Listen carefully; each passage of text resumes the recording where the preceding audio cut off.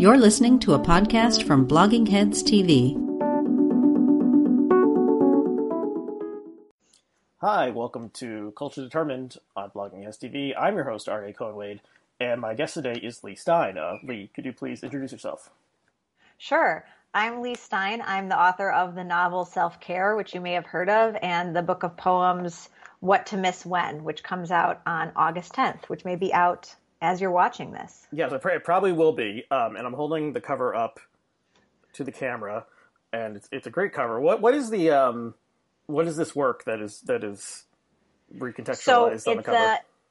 It's a Waterhouse painting from the early 20th century of the Decameron, which is a 14th century book about the plague in Florence, Italy. That was like a big inspiration for this collection of poetry, which is also set during a plague, i.e. the plague we are all living through right now. Yeah. Okay, well, thanks for coming on. And we did an episode, I guess, about a year ago about your novel Self-Care, which I enjoyed. And then when I heard you wrote a book of poetry during the pandemic, I said, would you be interested in coming back on to talk about it? So thanks for coming on. So, okay. So, let's start with the Decameron. So I've actually never read that, but I guess I've heard about it a lot. And so it's sort of like it's like a Canterbury Tales style thing where you have a bunch of different people telling a bunch of different stories, and the framing device is that they're like these nobles in Florence or something who there's plague, and so they retreat to a mansion up in the hills and are telling each other stories in order to pass the time. And are there actually 100, or is it? Yeah, it's like 100 over the course of 10 nights. And it like has a lot of, I had never read it either because I saw it as one of those like hard books they assign you in school, which I immediately reject. But the plague is just like in the intro where Boccaccio says like, all the poor people couldn't afford to leave the city, so they just drank themselves to death. And the rich people fled to the country, to their villas. And I was like, how timely is this? So these 10 young people go to this villa and drink wine and tell these like bawdy fables to one another to pass the time. And so that was kind of my framing device for this collection, but except it's, me inside my home watching Love is Blind on Netflix. But I use these poems about pop culture, about film, as these contemporary fables that we're telling each other. Mm-hmm. And and so this is the first work of art, or poetry, fiction, nonfiction, somewhere in between, I guess. But first thing that I've consumed that was written during the pandemic, about the pandemic, a reaction to it in sort of almost close to real time. So that is interesting in itself. And I was thinking, especially early on in the pandemic, people were like, are they going to make movies about this, TV shows? And I was thinking like, who would want to revisit this time? Like we want to move past it, but since I guess we're still in it, it's in some respects it's hard to say. So how did this come about? How did you decide that this was something you were going to actually publish? So the story behind the book is that in early March 2020, I was frustrated with how much wine I was drinking, and I decided to stop drinking for 30 days and see what would happen. And 11 days later, I wrote a poem for the first time in about 10 years. I thought I had lost poetry forever. I thought it was gone, and it had been such a big part of my identity in my early writing career, and then it just vanished. And so I think the combination of the lockdown, we were suddenly all inside, all our plans were canceled, you couldn't go anywhere, and the fact that I was no longer drinking, there was like the part of my brain that was like, should I drink tonight? How much should I drink tonight? If I drink tonight, am I going to drink tomorrow? What am I doing on Friday? Like, all those questions I had to go through were gone. Mm-hmm. And then I started writing poems. So I can read the first poem. This was the first poem I'd written in like 10 years. This was the beginning of the whole book. So Sure. This is called Think Starlight. Think containment. Think caseload. Think of your parents. Think of Lily, who taught you the etymology of stanza, a kind of stopping place, the room where we self-quarantine. Think of all the faces you've known by hand, the curve of your lover's skull, how no one ever admits they wish they'd worried more, so you keep your panic on you at all times, like a passport. The paper reports the nameless score, tally marks on the wall of a white stanza where women in green speak a language you don't understand, and decide who deserves the breathing machine. Think starlight. It took so long to touch us. We trusted we were spared. So this was the beginning when we were getting these reports out of Italy that there weren't enough ventilators in Italy, and doctors were having to make decisions about who would live and who would die based on age or comorbidities. And we were just watching in horror in America, thinking, no way could that happen here. But meanwhile, the virus was making its way to us. And so you have a notes section at the end that gives some inspiration or references to some of the things that inspired some of the poems. And so this is from a woman who was quoted in the Times, Dr. Carter Mecker, or actually I don't know if this is a woman or a man. By the time you have a death in the community, you have a lot of cases already. It's giving you insight into where the epidemic was, not where it is. Think starlight. That light isn't from now. It's from however long it took to get here. So was the phrase "think starlight" a resonant cue that got your poet brain going, or? Yeah, I guess I should thank the New York Times, because it's like I read that article and the metaphor was there, and I just took the metaphor and I made a poem. But to your point a minute ago, I also wanted to say, like, if you told me, Leigh, do you want to read a novel set during the pandemic? I'd be like, hell no. So part of the challenge of marketing this book is, like, I know, a book set during the pandemic is not a very sexy proposition, but someone on Instagram said that reading this book was like laughing with a friend after the end of the world, which is the best way I can pitch it. So I wrote a book about something we all endured. We're still enduring. It's still ongoing, but I do have a sense of humor. The poem I read was very somber, but there are some other very funny poems in the book. And I can't help but like laugh through the darkness. It's how I survive. Mm-hmm. You made me think, we were talking about who would want to read a novel about the pandemic. When, in like month one or something, it occurred to me that there was no like novel of the Spanish flu, or whatever we decided to call it now, the Great Influenza, and I was like Googling around because there's so many novels where like this is a World War I novel, and then there's no Great Pandemic novel. And then I found there's a woman who, coincidentally, like within like a year before, had published an academic study of the Spanish flu in literature, and I tried to get her to come on the podcast to talk about it. She was too busy, and which I guess makes sense. But also was like, it was more like there was sort of minor references in other things that were set during that time, and maybe it's in I think there's something in Mrs. Dalloway, and maybe like there's a couple other ones. But yeah, it was like there's no like All Quiet on the Western Front of that pandemic. But I remember reading an interview with her, and that's where I learned that the Yeats poem, The Second Coming, was written right during the flu pandemic, and his pregnant wife nearly died. So that turning in the widening gyre the center cannot hold, that was in a moment like this one. So there was a pandemic. That's interesting.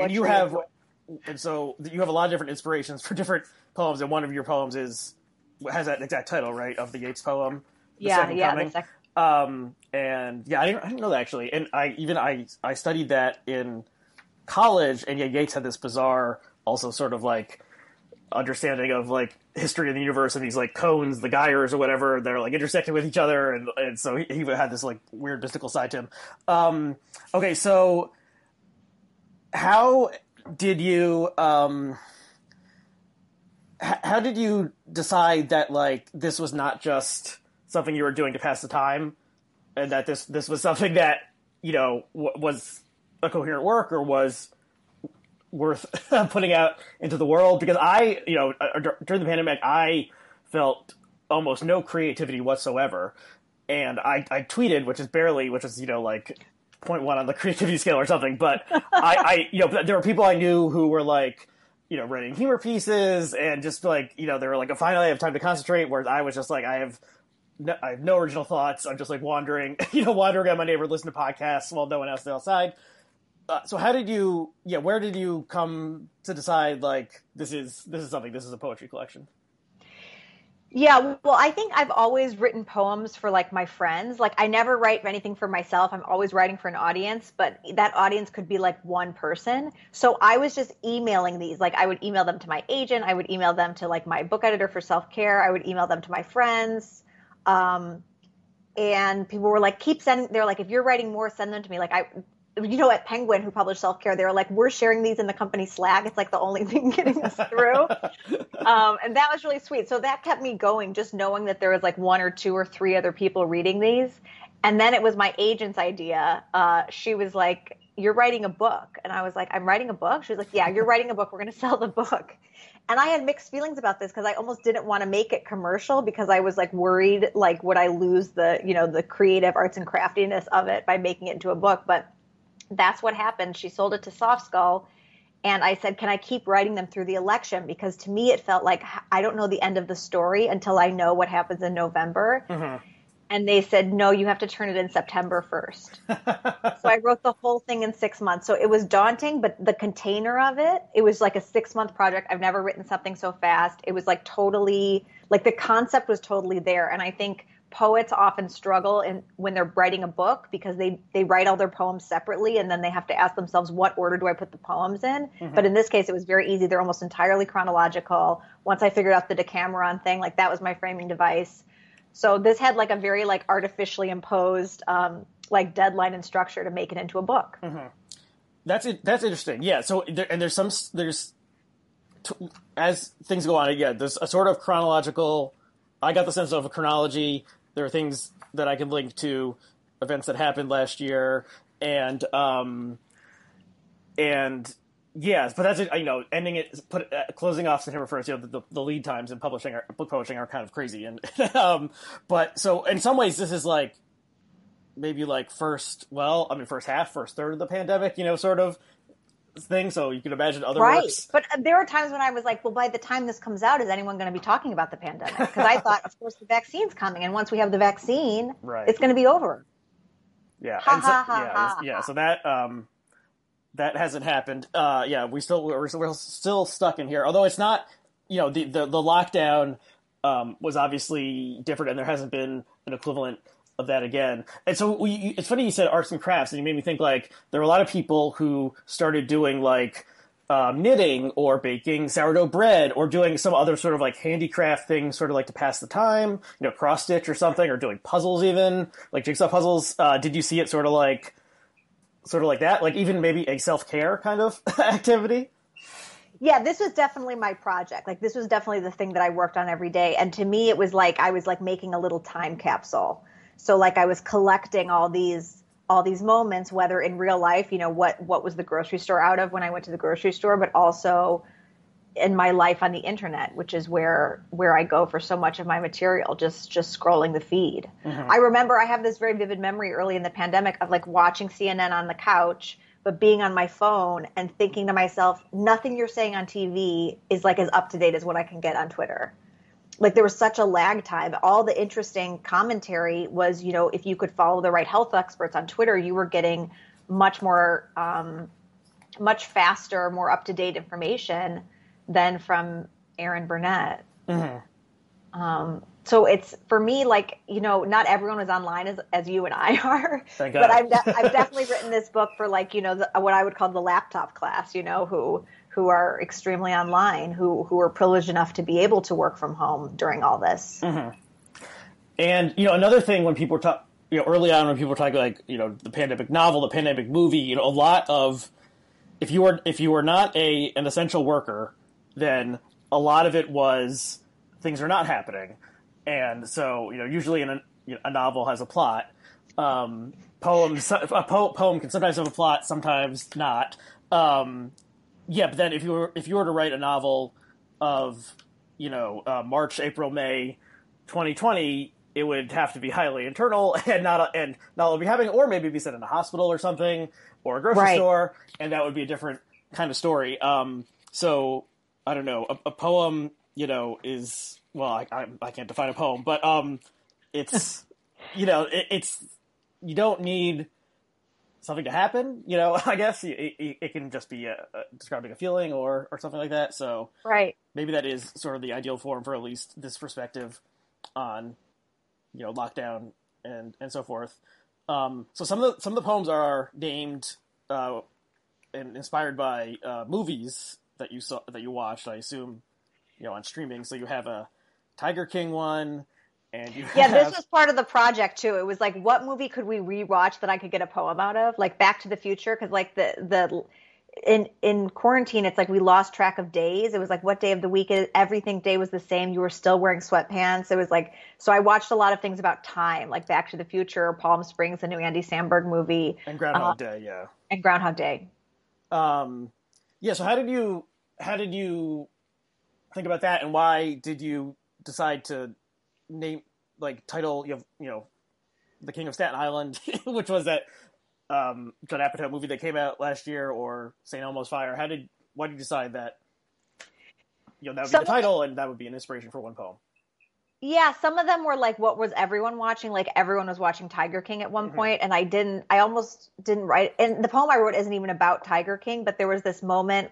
It was a Saturday, and nothing very juicy had happened lately. And then there's this thing that came out in the New Yorker where Lori Moore said that she found Trump's voice reassuring. And it was just like a blip on the feed. But for one Saturday, everyone was mad at Lori Moore. And I thought like, oh, we're just like the tigers in Tiger King. We're like these poor starving tigers that are just like waiting for someone to feed us expired meat from Walmart. Like we need our controversy of the day to keep us going. Or Love is Blind, which was a Netflix dating show. It felt like that was the only thing we all did together, is like, what did we all stream together? Or what did we all get mad at in terms of politics together? And then the movies were just like older movies that I thought had resonance to the moment that I wanted to rewatch mostly, or they were new movies that people were talking about. So can you talk about also some of the literary? So I guess, you mentioned Lori Moore, who provides the epigraph, if that's the right term, for the Tiger King poem, but you also have the Yeats, which we mentioned. You have a Mary Oliver, or a poem is dedicated to her, or written after Mary Oliver. Can you talk about that? Yeah, Mary Oliver has this famous poem, Wild Geese, that starts like, you do not have to be good. I once went to a yoga class on a beach, and it opened with the teacher reciting this poem. It's just like a very popular poem. And so I kind of pride myself on being like a poet of the people. Like I want to write accessible poetry that people get, that they don't need like a higher education to understand. And so the allusions I make to other poets, I hope are to other poets that people are familiar with, so they feel like they're in on the joke. I don't want people to feel excluded. So I reference Mary Oliver, I reference Emily Dickinson, Walt Whitman, Keats, Yeats, the Romantic poets. So I'm trying to pick references that give my audience like a wide umbrella to be under. Mm-hmm. And how do you so would you call your writing free verse? How do you, and when you're writing, how do you decide the like shape on the page and stanzas and things like that? For which you don't have a consistent stanza style, or I at least, correct me if I'm wrong, you're not writing, sestinas or haikus or other, sort of classical poetry forms. How do you, and why, how about rhymes? Did you think about rhymes? No limericks in this collection. I'm not a formal poet. I don't attempt a sonnet. At one point, when I was talking to my agent about selling this, I was like, oh my God, like a series of sonnets. It's called a crown of sonnets. Like, and Corona is crown. And I was like, oh my God, should I write a crown of sonnets? And then I was like, I can't write a crown of sonnets. Like, not only am I going to write a whole book of poems, I have to teach myself how to write sonnets. That seemed like too ambitious. Okay. So I'm not a formal poet, but I'm also not, I think of when people think, I also don't write in blank verse, which is kind of like a sonnet, but it's unrhymed. Free verse sounds so loosey-goosey. So I think like I'm more in between, because some of my poems are in couplets or tercets, 3 lines. That to me gives me like a little bit of structure to work within, because so much of the fun of writing poems is like deciding where to break the line so that you can make a joke or so that you can create a double meaning. And so I don't write prose poetry. That to me is also too formless. So I like a little bit of form, but not too much form. Okay. I'm a Libra. I don't understand the reference, but hopefully some people in our audience will.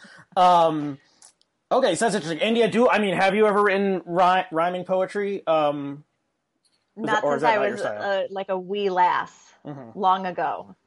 Yeah, I actually, the very first episode of this podcast back in 2015 was with a friend of mine in college who was a published poet and English PhD, and we talked about, like the common complaint about modern poetry is like, well, it doesn't even rhyme. And yeah, well, I'm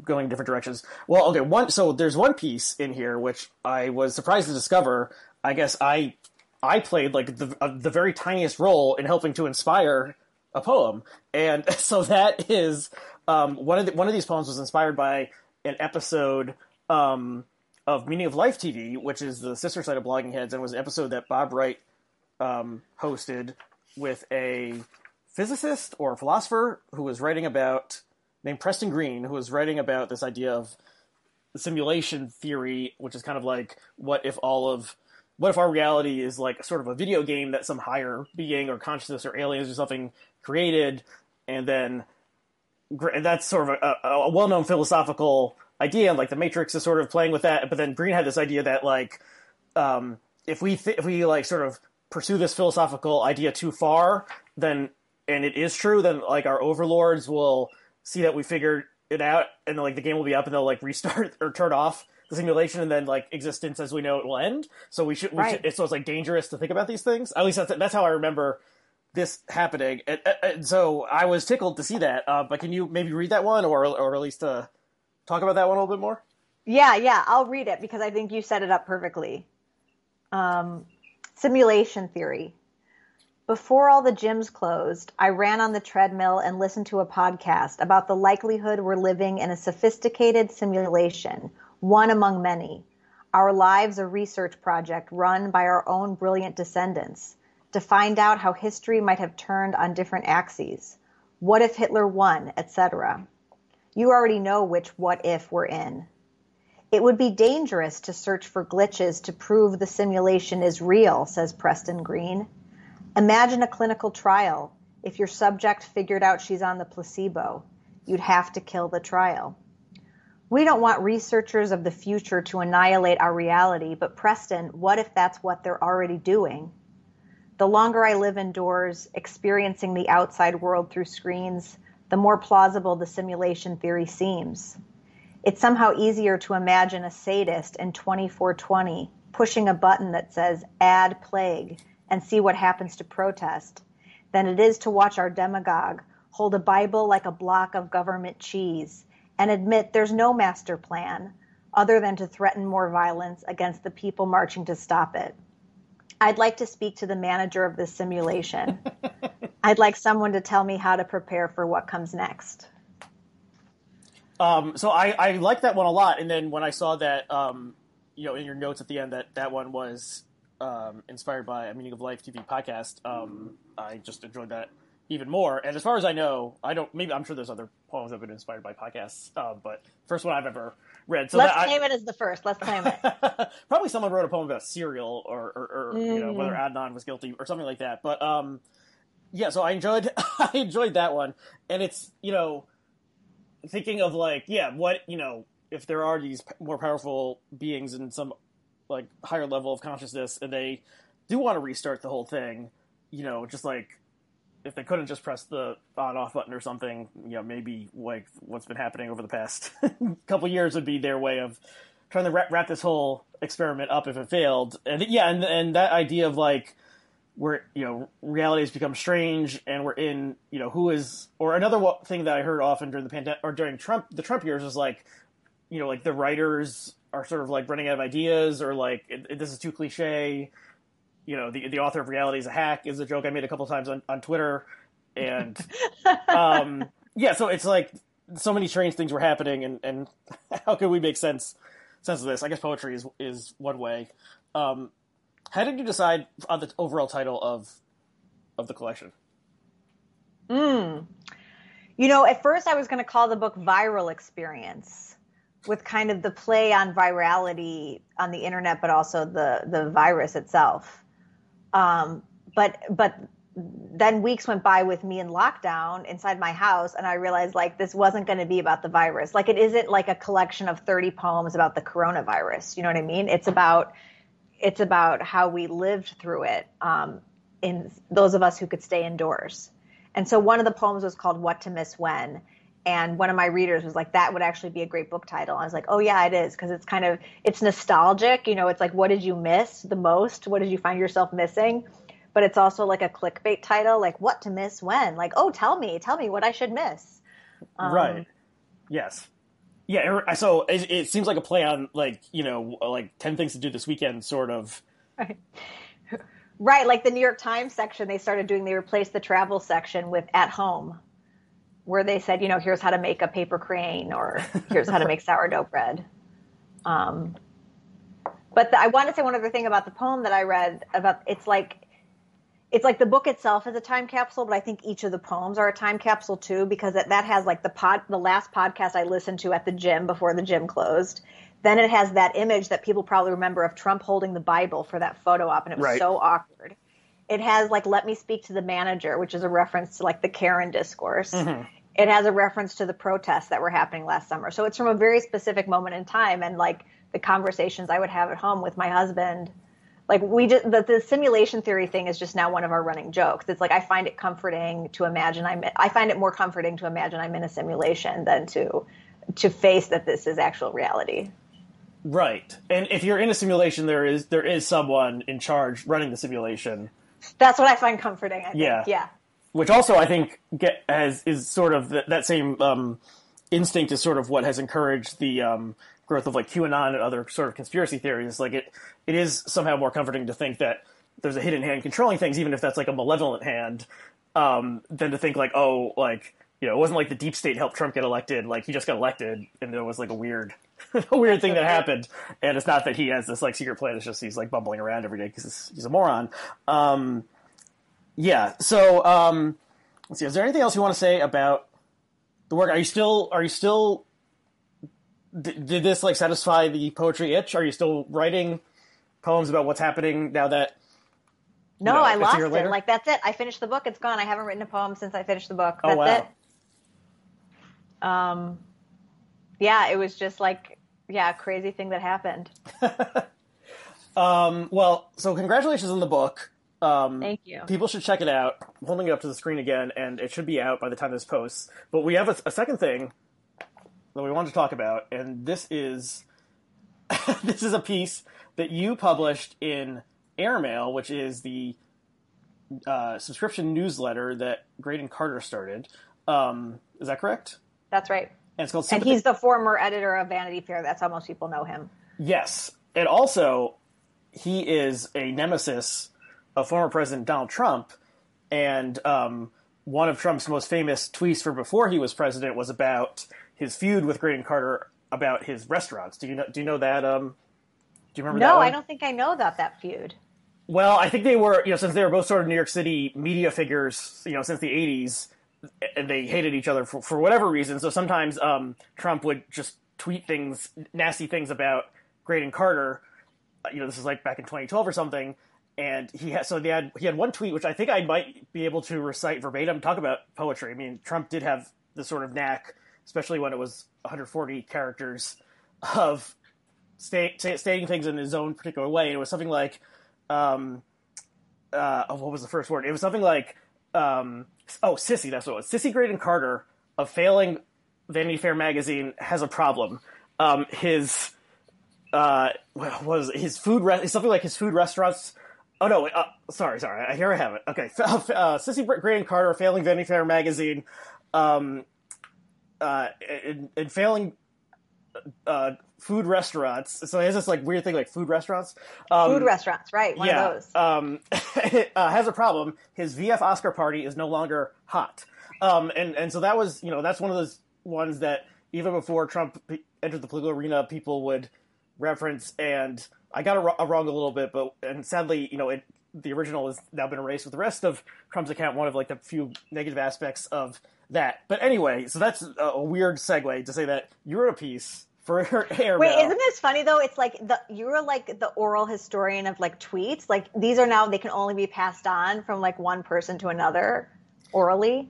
Yes, and I even had a Twitter joke that I tweeted a couple years ago that would be like, on my deathbed, like I will like say that phrase to my grandchildren, they'll be like, "What? We don't know what you're talking about, Grandpa. Like, why is this Oscar party? Why is the VF Oscar party no longer hot?" But yeah, so it's entered the oral tradition at this point. The origins of poetry. The Homeric oral tradition. Right. But anyway, this article you wrote, "Sympathy for the Girlboss," is in some ways it's related to the novel that you published last year and that we talked about on this show, Self-Care. And you're writing about there it is, and you're writing about this cultural trend of a female, business person, female founder of a company, sort of has, explodes towards the top and is on top of the world, and then it all comes crashing down. And there's sort of a glee. People are like celebrating this person on the way up, and then something goes awry, and there's a glee of tearing them down. Yes. And so some of these people are. There was just a piece about this like enamel cookware company that apparently, Ray Jones, yeah, was not super well run internally. I guess you could maybe include the woman with the blood testing company. Theranos. Yeah, Theranos. She's more. I mean, she wasn't really a girl boss, but she definitely had a fall, and people celebrated that. And then the woman, the man repeller, came down. Cohen. So I'm trying to think of who are some of the other. Yeah, so I wrote this piece that went viral last year for Gen Mag, which was a vertical of Medium, and it was like one of the top 10 stories of the year 2020 on that website about the end of the girl boss. And I kind of traced her ascendancy. It like kind of comes out of Lean In and Sheryl Sandberg, but Sheryl Sandberg is a Gen Xer. But it's like millennials took this and ran with it. So it was like this combination of self-empowerment feminism, like go girl, like yes queen feminism, and social justice, because their companies would have this feminist mission or feminist branding, especially The Wing, which was co-founded by Audrey Gelman and Lauren Kassan. So The Wing was like the queen of them all, and they had this extremely public PR crisis and downfall, and Audrey Gelman ended up leaving. So I wrote last summer about what happens when you make feminism a part of your brand. Your customers who are buying the brand because it's feminist are going to say, but are you feminist behind the scenes? And then when you're not, they're going to take you down on social media. So that piece went viral. A lot of people were really into it. I got a lot of messages. I met a lot of people through it. And then my editor asked me to write a follow-up. And the follow-up she asked for was where are they now? What are these girl bosses doing now that they left being girl bosses? And I just thought, I don't know that this is interesting. And I didn't want to mock them because they'd been publicly disgraced. I didn't want to write another piece making fun of them for what they were doing now. So I really struggled with it. I didn't know how. First, I put off for 6 weeks. I said, no, I'm not going to write the piece. I wasn't going to do it. Then I got some tips about, and I started following down this, I just started following the path. But I realized what I wanted to write about is how this became a form of entertainment for us during the pandemic, that we were all participating in this. Because whether I was ever a member of the Wing or not, I can go on Instagram and shitpost them. And I can say, where's your accountability? How are you an intersectional feminist? Blah, blah, blah. But how come I get to say that? I'm not a member of the Wing. And I even said, oh, my God, am I sympathizing with these white women because I'm a white woman? And that was horrifying to me. But then I realized I'm sympathizing with them because I used to run a conference in an online community, which is what we talked about last year, the problem of moderation. I know what it's like to run an online community. It's the most thankless job in the world. And then your community turns on you and says you're a piece of shit. And so that's what I wanted to write about. So I wrote this piece that was 3,500 words long. It was supposed to come out in January. Then the riots happened. And I thought oh, well, that's more important than my girl boss piece. Weeks went by, and the place that was supposed to publish it folded and went under. So then I had no home for the piece. So this piece has been on a journey, and finally Airmail published it. They cut 2,000 words. So I guess no one will ever know my true thoughts. Was the stuff they cut more? So you talk about this personal aspect related to this Facebook group that you were running called Binders? Yeah. Which grew out of the 2012 election and was professional women's networking kind of. I mean, I don't want to speak inaccurately of it, but it was sort of, it all came crashing down, and part of that inspired your novel. And Yeah, so Yeah, was and the I stuff that was cut more the personal stuff or more Oh, they talking about? almost cut that. I begged at the end for them to keep that in because my point to say that was my point for me to talk about my own experience was people have criticized Audrey Gelman for failing at for-profit feminism. They're like, you tried to be a feminist and make millions of dollars and you screwed it up. But I was held to account for failing at not-for-profit feminism. I made no money.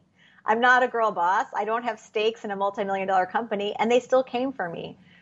So the question at the center of it is like, we're criticizing women for not doing feminism right, and we can't even agree about what doing feminism right would look like. And we don't have the same standard for male founders. Male founders can do whatever they want, and no one's saying you're not being like a true ally. Yeah, But so women are held to that standard. yeah, so there's definitely a double standard when it comes to women founders who are seen as somehow representing more than just what a normal company is, which is just a way to like maximize profit for your investors and shareholders and like produce a product or something that people will pay for. So when a woman is at the helm, then sort of this other narrative gets layered over that like they're doing more than just selling widgets or something. It's like about empowerment, and I think part of that narrative, I assume some of these female founders sort of like play that up on the way up, where they're like, this isn't just about cookware. This is about family or whatever the fuck. Right. So right, that's part of contemporary marketing, right? It's like, what's your mission statement, right? It's not like you said, selling widgets. Like it's like selling widgets for a good cause, or like, we're donating a free widget to people in Africa who don't have widgets. With every 10 sold, that kind of thing. So it's sort of like, there's somewhere between actuality and bullshit of the narrative of the company that it's serving more than just a capitalist purpose, and then once that like there's like a crack in that, then I don't know, suddenly the supposed hypocrisy is exposed. It's so easy. Like, it's so easy. The hypocrisy, it's just so easy to find. It's like the easiest game you can play at home, and we all play it. And to what end? Like whose lives are improving because we're taking down these women on the internet? Right. You could say that about many things that happen on the internet. It's like destructive to seemingly no purpose, and these people generally weren't like canceled in the, they weren't accused of sexual harassment largely as far as I know, but it was more like, you ran a company that supposedly was devoted to feminism in addition to making money, but like you didn't hire any black people, and you were mean to your employees, and you accepted funding from venture capital BlackRock that also invests in the tar sands of Canada or something like that. It's not even that good of a critique. No, the other thing that's really interesting is like these companies are founded by millennial women. They're glamorous, they're beautiful, and then their employees are excited about working for these women. Like it's going to be a feminist utopia to go to work every day. Like there's this mismatch in expectations between the employees who are expecting that the workplace will be even more ethical and virtuous and more pink and more velvet than any place they've ever worked, and their bosses that are like, this is a startup. Like, are you prepared to hustle and grind? Like, this is a startup. And so when the employees are disappointed, they go to the press, who knows that these stories do well. Like that Great Jones story in Business Insider. Great Jones had like 6 employees. Like this is not a big company. I had never heard of it before. When people were talking about Twitter, like, oh, have you seen this Great Jones story? That's a street in New York. I didn't know anything. Right. Beyond that. Keller had 6 employees.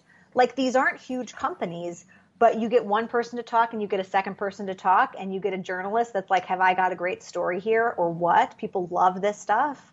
I'm a sucker for it. Business Insider, that Great Jones story, I had to pay $12 to get access to it. And I was like, I got to be part of the discourse, man. Like, I think maybe I got like the Samizdat version of that because I did not pay for that because I didn't care enough because I didn't even know what it was. But I feel like I did read it, or at least a summary of it.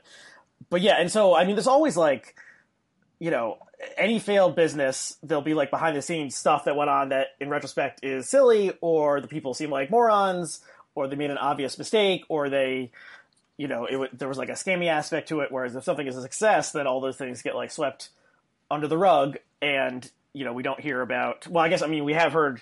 We know that like Mark Zuckerberg's original version of Facebook was like swiping the photos from the online Facebook at Harvard, and it was like a hot or not sort of thing, and so it had the sexist element to it.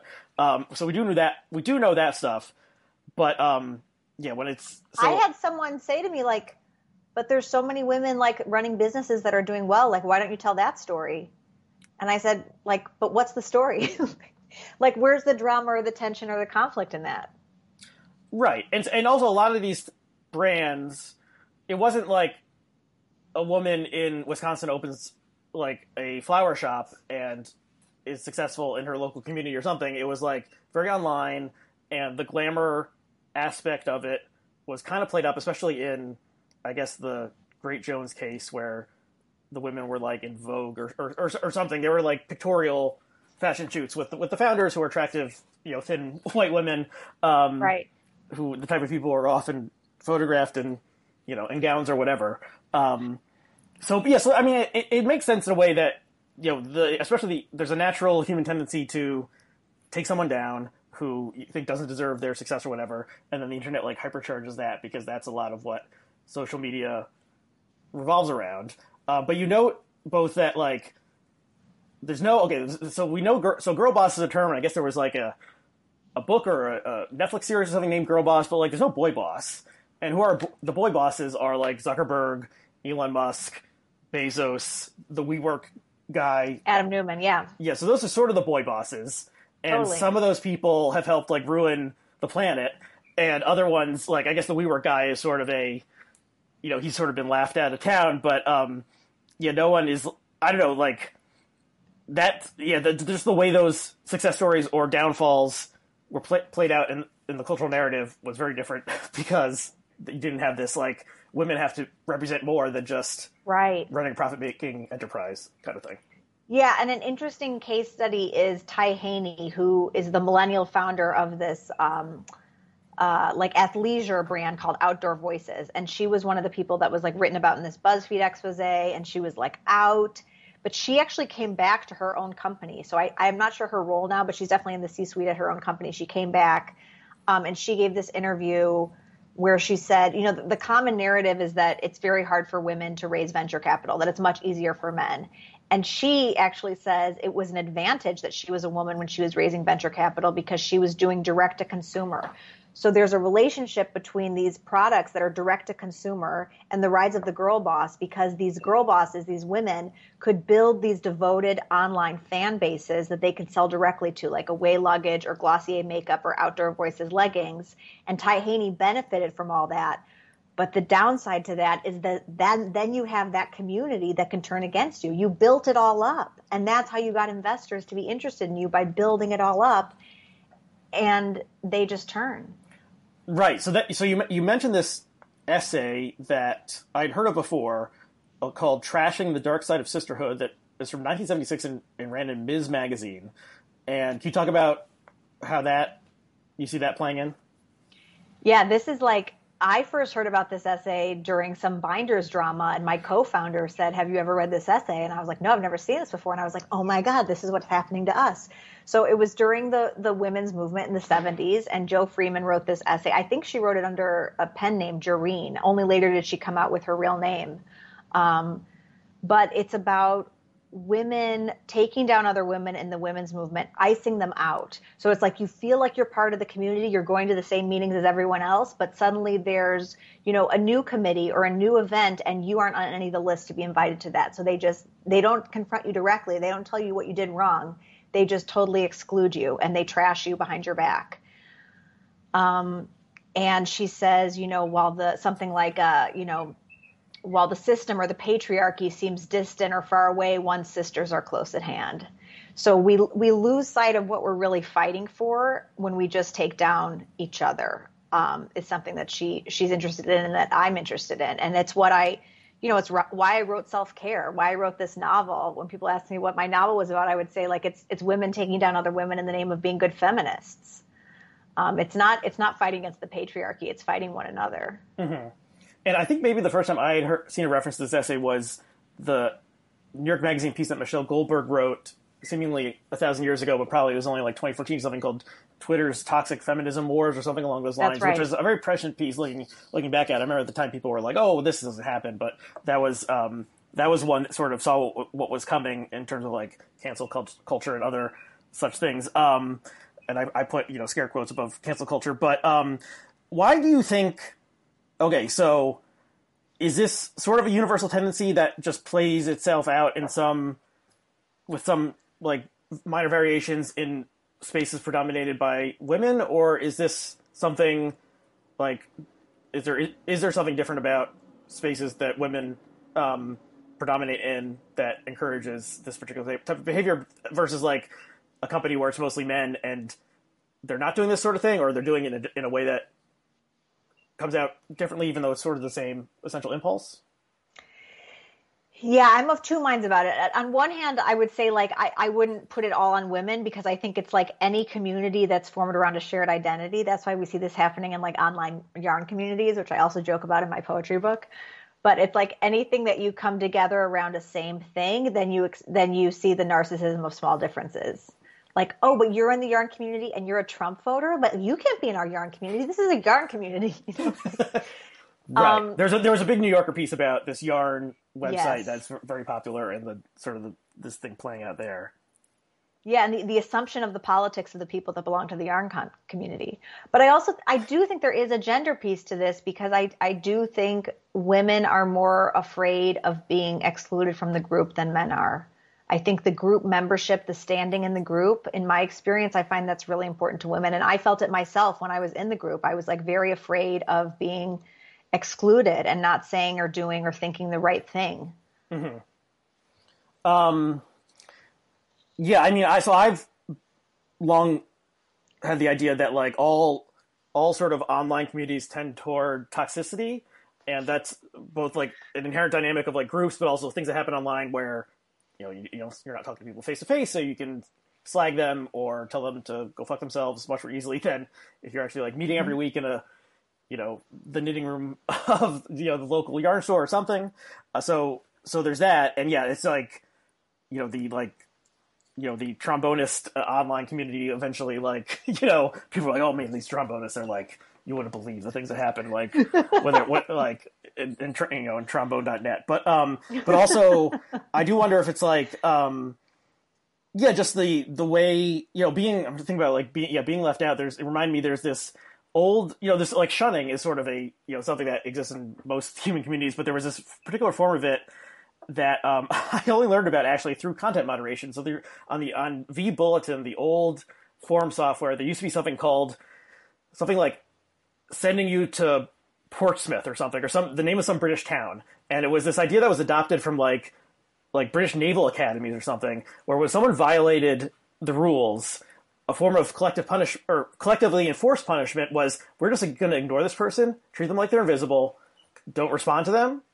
If they sit down at the table, everyone just gets up and leaves, and you make them like a non-person within the community, and then like eventually they go nuts or they drop out or something. And so there's the version of this that existed on vBulletin was you can take a particular poster's account and you send them to Portsmouth or whatever, and then they can keep on posting, but no one sees it. Except themselves. They don't realize that they've been it's sort of like shadow banning, but so they keep replying to people trying to troll them, and no one else sees it. This seems very useful to me. Yes. But the question is, who would have the power to do that? So it's the moderator, the person. So this gets back to this whole thing about, the perils of moderation. And yeah, so that was one. And then so some people, I think we actually did do this a couple times with some particularly noxious people. And then most people eventually are like, wow, I'm not getting a rise out of these people anymore. I'm just going to go pursue some other interest. And some people just continue shouting into the void because the self-expression was more part of it than trolling people getting a reaction. But yeah, so that thing seemingly originates in like the all-male, naval academy of like 1800s Britain. But yeah, the idea of being excluded from the group is obviously universal, but yeah, I guess maybe it plays out just when there's like some idea of like sisterhood or something. It's like we're all in this together. And then if you are on the outs, it's like stings even more than just like if you, like if your men's club fires kicks you out or something like that. Maybe, I don't know. Yeah. And I think like someone who disagrees with me would say like, but we have to hold these women accountable. The word accountable is used so often, right? Like, but these women should be held to account. They should be accountable for their actions. That's fine, but like that's not what we're doing. Like, what would that accountability look like? Like, we aren't giving them a chance to try again. We're just saying, please leave forever. Because like the Leandra Medine Cohen man repeller stuff, like that just continues. She just did that whole podcast and everyone made fun of her.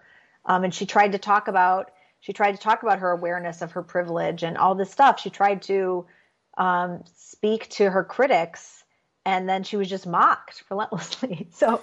So what would be? And so now she's going back to writing about getting dressed in clothes, which is what she wanted to do all along. It's like, just let her be. That's what she wants to do. Like, why do we have to? Why does she have to become Glennon Doyle? Like, why does she have to become a social justice activist on Instagram? Does every white woman has to become Glennon Doyle? That's a nightmare scenario for me.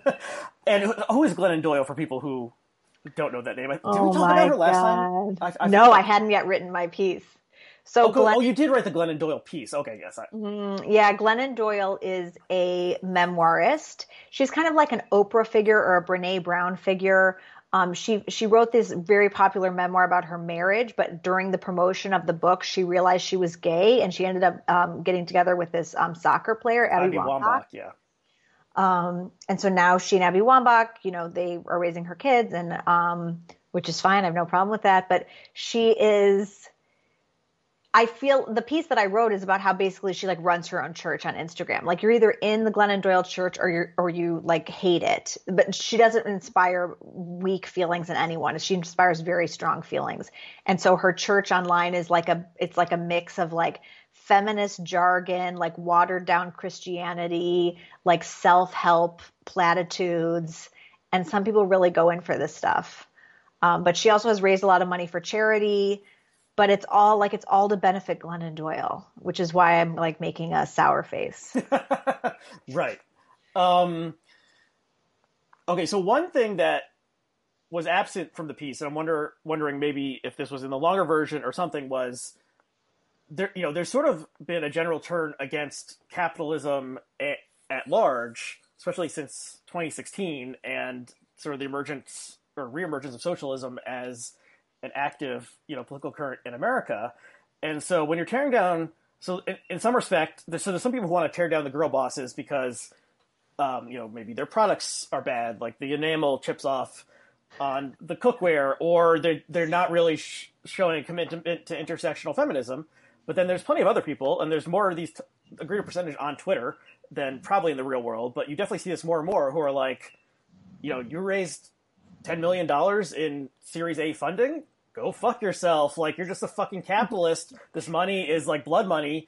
I'm exaggerating, but, why would you want to be a girl boss when you're representing the interests of capital against labor, et cetera, et cetera. And so there's plenty of people who hate Jeff Bezos for his, peccadillos and the fact that he, decided to go to space, but also just like, he's the richest man in the world. And why should we like this guy? Like, he's on top of the capitalist hierarchy that is exploiting the labor of hundreds of thousands of other people and, immiserating, treating his workers like shit, et cetera, et cetera. So do you see that as being part of it? That we're just, like, lean in feminism, it almost seems like belonging to a different era where, like, people want to lean out now, especially like post-pandemic.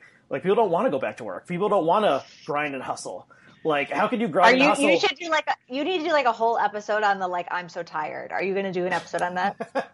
I mean, I'm so tired. That's definitely related, but it's sort of like, and I remember thinking this, especially during the early pandemic, the people who were like on that grind, on that hustle, what were they doing when suddenly you're stuck at home and you can't really do anything? Like, I guess you can still get up early and like exercise and stuff, but like, what are you grinding for? And what is sort of the point of it all? And yeah, so I don't know. I definitely, there's definitely like a anti-capitalist mood in certain sectors. And, like AOC is maybe some further iteration of like girl bossery, but, she wants to, tear down, seize the means of production or whatever. Like, what do you think about this? Yeah. I think that capitalism is definitely a part of this, and you could definitely argue that like a girl boss is like an avatar of capitalism.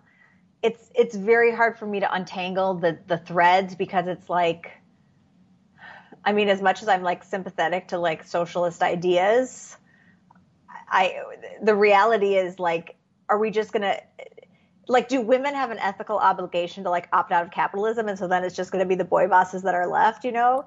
So I'm torn about this, and I'm torn about this also as like a competitive person. Like my favorite poem in my own book is the poem I wrote about Michael Jordan and the Last Dance miniseries on ESPN. Like he's so competitive. He's such a grudge holder. He works so hard. He's a workaholic, and like I admire him. And then I think to myself, but I'm not supposed to admire him because I'm not supposed to be a workaholic. I'm supposed to push back against girl boss culture and push back against hustle culture. But part of me is like, when I read these "I'm so tired" tweets or whatever, I'm like, fine, take a nap because like I'm gonna go for it. You know, like it makes me competitive to read this stuff, and that's just because I'm an old millennial. That might be part of it, and there definitely is. I feel like there's generational differences, especially as people who are like maybe about to enter the workforce during pandemic year, you know, as they age up, it'll be interesting to see what happens. I mean, the fact that so bring up Jordan made me think about the podcast Blank Check with. I don't know this one. Okay, so it's a movie podcast. It's usually they're talking about old movies, but sometimes they do new ones, and so they did. Believe it or not, an almost 3-hour episode on the new Space Jam movie. And they all hated it, but they did have some interesting analysis. And so that one of the main things they talked about was the difference between Jordan and LeBron as, you know, the two arguably greatest basketball players of all time. And what Jordan represented in the 90s when he did Space Jam, and what LeBron represents now when he did his own Space Jam. And so, you know, so LeBron is much more... So, you know, Jordan's like the greatest competitor of all time. I mean, yeah, it seems like he just had to win on everything, and if you, like, screwed him over just a little bit, yeah, he was like waiting to stick a knife in your back at some point. So in some ways, he seems sort of like an awful human being and like a huge asshole, but undeniably one of the best athletes. He got the job done in American history or global history, I guess. You know, for the '92 Olympics, but also, and so LeBron has all these other aspects where it's sort of like he wants to be like a mogul. He wants to be sort of like a boy boss. He is always hustling. He has all these side things. He's producing, in addition to Space Jam 2, like he's like has a production company. He's doing all this charity stuff. Like, did Jordan ever do charity? Jordan like did commercials and sold shoes, and was the best basketball player, you know, in the '90s. And so it is interesting to think about. I guess, you know, Jordan is Gen X, I guess, or maybe very young boomer, and LeBron is a millennial. Like oldest millennial. No, I guess he's a little younger than I am. So he's definitely a millennial. And yeah, just think about how things have changed. And anyway, they relate it to like the first Space Jam actually like in retrospect being pretty good, and the new Space Jam being totally awful. And in part, it's like because in the first Space Jam, Jordan recognized and played off of the bad things that happened to his life, leaving the NBA to try to play baseball and failing, and also the murder of his father. Yes. Whereas in the new Space Jam, apparently LeBron is sort of treated like the greatest guy ever, and the only conflict is that like he wants his son to be a basketball player instead of being like a coder or make video games, even though the kid is clearly a genius video game maker who creates this whole world that they end up getting sucked into. So it's totally stupid, but it is interesting to think about the changes and how these two basketball icons as you know, avatars of the generational changes, and how we view like capitalism, because you know, Jordan famously said like why he didn't get involved in politics because Republicans buy shoes too. Right. Whereas LeBron, you know, that's very boy boss. Yeah, so he's like, you know, we're just making that money and selling as many shoes as possible. Whereas LeBron took a stand against Trump and called him a bum, and yeah, he's just much more. It seems like he is being, through his choices and also just what this culture expects, he's like weighing in on all this stuff, and so he's you know, talking about Black Lives Matter and so on and so forth. Whereas Jordan was just like the greatest athlete and making the most money for endorsements and McDonald's and and Looney Tunes and so forth. Anyway, we'll include a link to this this episode. It is interesting to think about. So I don't even know how we got off on that. No, but it makes me think, like, do public figures even have a choice anymore? Like, does LeBron have the choice to be like MJ? Or does he have to be I mean, his politics have to be transparent. There's too much on the line financially, but also socially. That do we have this new expectation for our public figures now? That's like, yeah, a relic of our own time. Yeah, and so I assume LeBron actually does think Trump is a bum, but it also like it was part of his brand that he came out anti-Trump, and then I think didn't Trump tweet something mean about LeBron or something? Maybe when I'm sure.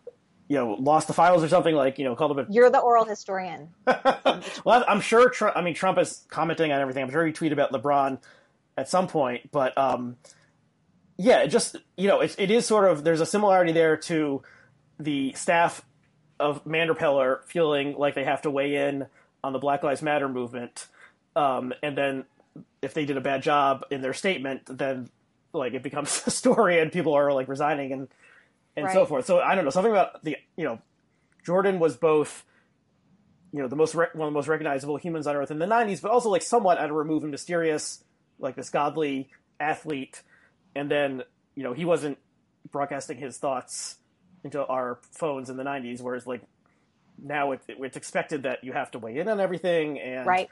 The Skittles Corporation needs to say that we support black trans women or whatever the fuck, and that's so that I don't know, it's definitely different than it was 20 or 30 years ago. And I guess the internet is the reason for a lot of that. But do you? So I think you mentioned either in the piece or something you wrote about the piece that no one was willing to go on the record. No girl bosses or former girl bosses were willing to go on the record with you, although you may have talked to some of them on background. Yeah. Where do you see this phenomenon going, considering that a 26-year-old woman with hustle or something right now maybe either shares the anti-capitalist ideology of a lot of other young people, or sees that maybe it would be not in her interest to found a company selling whatever sort of thing, because that's not what young people want right now. They just want to look at TikTok or something like that. Do you see any trends in the future in regards to this? Yeah, I wonder if women founders are going to be scared to go big. Like, I wonder if it's going to be more people starting smaller companies. Like I have my own company. It's just me. Like, I'm a coach, and people pay me, but like I'm not going to scale that. I'm happy where I am. So I wonder if there's going to be more of that, like solo entrepreneurship. I wonder, one of the people I talked to in the piece is Naj Austin, who's the founder of a wing-like co-working space for people of color in this new internet platform called Somewhere Good, which is a great title, by the way. But again, it's like an online community built around identity, and so I worry that that's the thing that keeps getting repeated over and over again. I don't know that her identity as a Black woman is going to give her protection against this kind of girl boss takedown. The same thing could happen to her. So I don't think tweaking the identity characteristics is like our way out of this. Yeah, can you talk a little bit more about this person and this online effort that's sort of trying to make a different form of a social media network? Yeah, so her dream is like to make a Google. Like, that's how big that she would like to make this.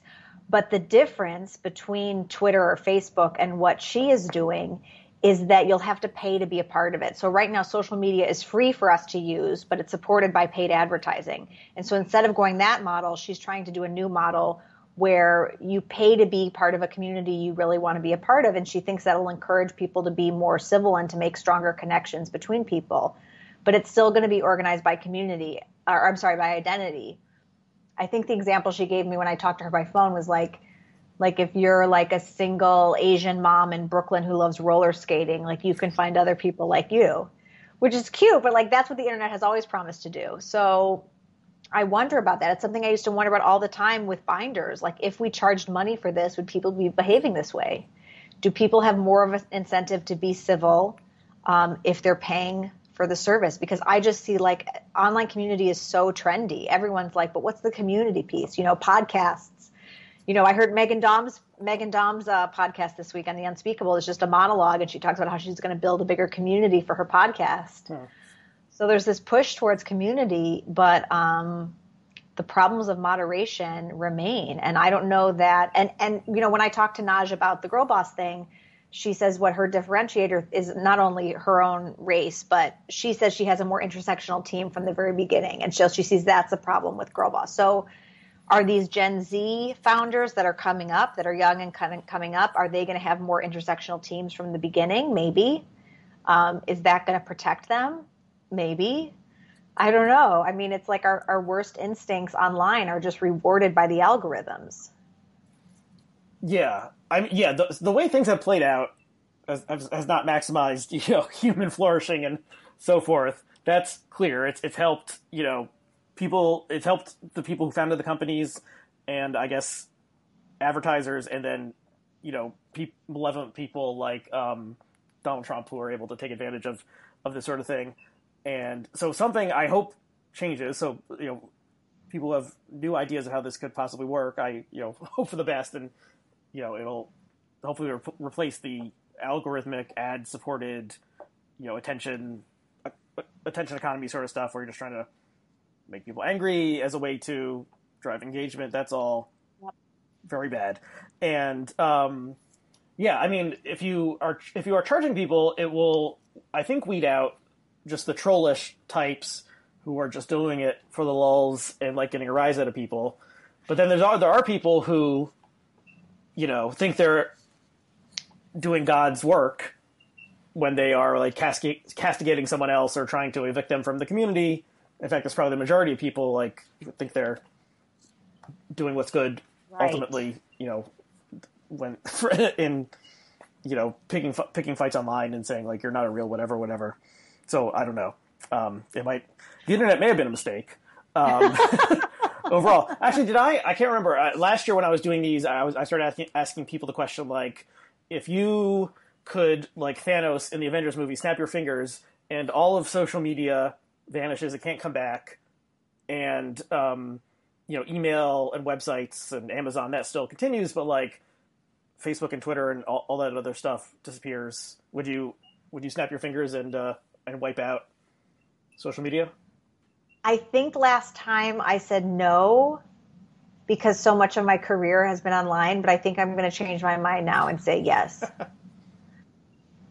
Yeah. I think like living through the pandemic, because I've always been someone who's like defended the internet, like before it was cool to meet people online, like I was meeting people online. And so I've always been like a defender. And now the pandemic has really shown me like it's not enough. Like nothing brings me more joy than like having the opportunity to like go in person somewhere and meet someone I was DMing with. Like that's the goal, not to Zoom with them. Like I need to go to the next step.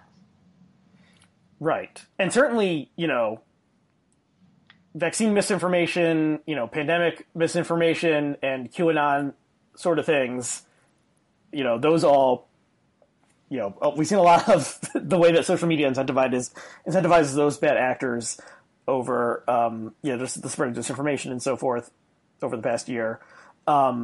Speaking of meeting in person, you are doing some in-person events, and I requested tickets, so I think I will be attending at least one. The thing you're doing in Brooklyn, so maybe we can meet. Oh, good. We're going in to person, meet in real life. So that instead of just talking over Zoom or whatever. So you're doing to take our relationship to the next level. Yeah, let's do it.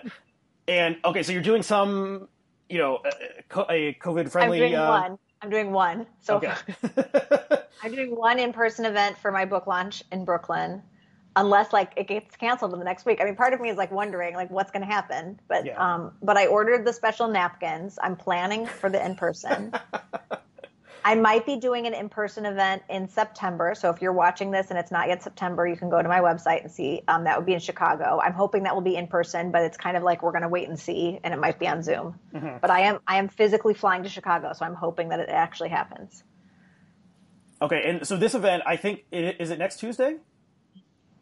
So it's possible that this, when people are listening to this, it will have happened already. But do you want to mention what it is? Oh, sure. People want it's to check at Powerhouse Arena in Dumbo at 7 p.m. on Tuesday, August 10th. And I'm actually going to be in conversation with Aryeh Kriegsman, who is a girl boss, but I say that with like a wink. She's a female founder of a company, and she wrote a book about being a female founder called How to Build a Goddamn Empire. But she has a really smart, nuanced take on the whole girl boss thing. She's a really smart person, and I know we're going to have a really hot conversation. Okay, well, I'm looking forward to that. Okay, so anything else you want to say about girl bosses or poems or any other topic we touched upon? Michael Jordan versus LeBron, which is better? before we wrap it up. No, I don't think I have. I don't think I'm informed enough to make a call. To make a call on that. That's a hot topic. I don't want to turn off the audience. So yeah, some things are too controversial to touch. Okay, so the book, What to Miss When. What to Miss When? A book of poetry. The sort of thing that the culture needs more poetry and fewer other sort of the negative things we've been discussing in the second half of this conversation. Less cheap enamel cookware that is in bright colors and more poems. That would be a better world. So Leigh, thank you for coming on. So if people should check out the book, they can follow you on Twitter. They can find me on Twitter where I live, and my handle is rhymes with B-E-E. They can find me there too. It's REACW. And okay, well, thank you again. I enjoyed this conversation. I enjoyed the book. People should check it out. Thank you. And thanks to all of our viewers and listeners, and we'll see you again next time.